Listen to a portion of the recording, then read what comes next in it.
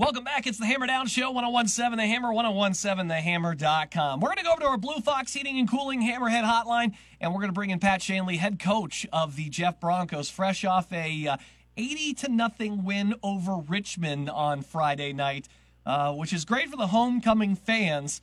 Coach, congratulations on that. I mentioned this a little bit in the write-up here. You got to play who's in the conference, and I get this. The history between you two guys has been very, very, very, very, very one-sided. I hate this for a number of reasons because I want you guys to be able to get you work hard, and I want your ones to get the runs that they need to continue to develop. I don't want to see anybody get hurt. When it's this unbalanced, though, I mean, what can you take away from games like this? Where are the positives in matchups like that? Yeah, I mean, it's a true test for your guys to see how they're going to prepare. I mean, honestly, they kind of had an idea going into the game what we were up against. And, to our guys' credit, they had a good week of preparation. Playing the wing T teams, never easy. So you got to play sound assignment football, which, there's other teams in our conference that force you to do the same thing. So, to our guys' credit, they were locked in and dialed in all week.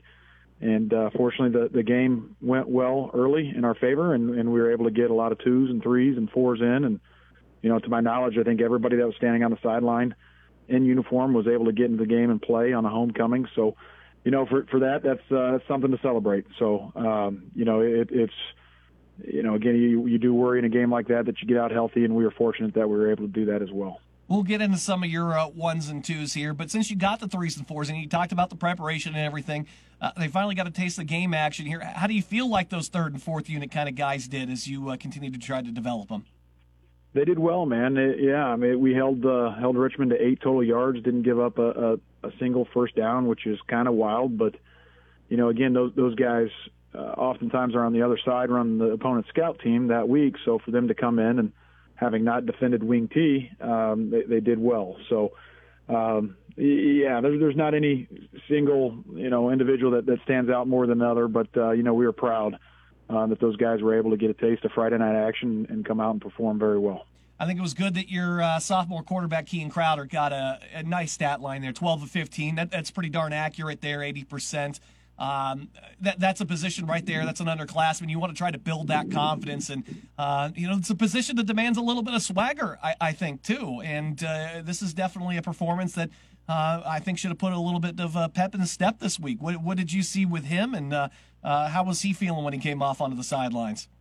Yeah, I tell you, he and I just sat down this morning and we talked about just the amount of improvement that he's shown in 365 days. I mean, it's a testament to him.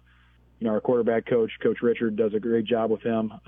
It's just been tremendous to see his improvement. And really, it kind of correlates with the timing of his brother's health issues that he's had where, holy cow, I can't take this for granted. I need to come up and with my hard hat and show up each and every day and just work. And that kid has done it. He's a straight A student. Shows up every day and just has the right mindset and gets better and better and better. So, he's had to grow up in life and he's had to grow up on the football field in a hurry, and we're really proud of his progress that he's made. And it seems like the timing, too, with his 2 big senior targets, Abram Ritchie and Asa Copen, you're really starting to click there. And I know it was something that you kind of had a concern after the first couple of games that they needed to kind of work on that a little bit, and it seems to be paying dividends all of a sudden.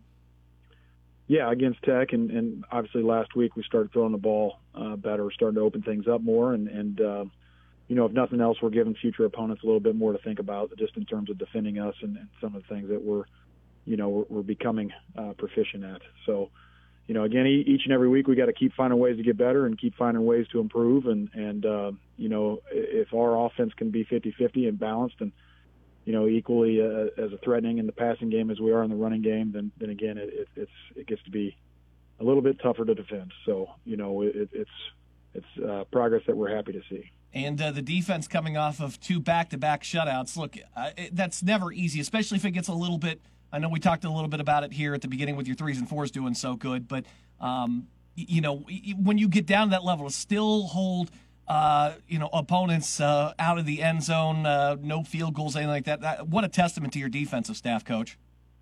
Yeah, Coach Cronk does a great job. Again, it's a good staff. We've had a couple new faces on that staff this year that have done just a great job in developing relationships with our kids and becoming very good football coaches themselves as well. So, again, it's a group that has improved a lot since week 1 and week 2, and they continue to improve. And, obviously this week's going to be a good test as Muncie Central has some athletes that can take it to the house at any second. So, again, tip your cap to Coach Cronk and the job that he does in organizing our defensive staff and our defensive players. And, back-to-back shutouts is something that we're proud of. But, again, it's a group that's got a lot of things that they need to continue to get better at, and we're going to have some big tests coming down the pipe. Yeah, and with that schedule kind of shuffled around a little bit better for you here, those tests towards the end of the end, or at least the back half of your schedule, the back half loaded up here with Harrison, McCutcheon, Marion, and Kokomo.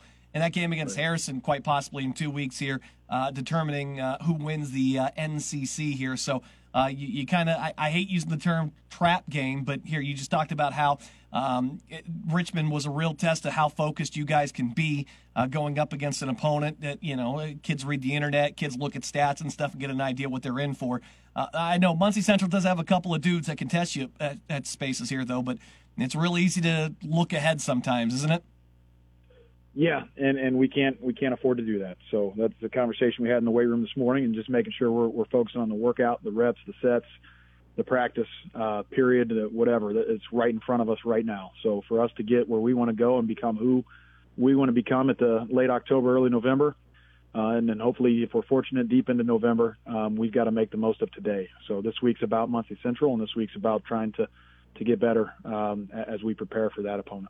Coach Pat Shanley, Jeff Broncos here with us on our Hammerhead Hotline. 3-1 as they stand heading in to a game at Muncie Central this Friday night. Coach, best of luck with that. Really impressed with the 3s and 4s. It's like 20-some-odd kids having tackles in that game last week, too. That is absolutely amazing. Back-to-back shutouts, looking to make it 3 here on Friday. I think you guys got a shot to do it. Best of luck to you against those Bearcats. Once again, Jared, thanks for all you do for us. Appreciate all the time and effort you put into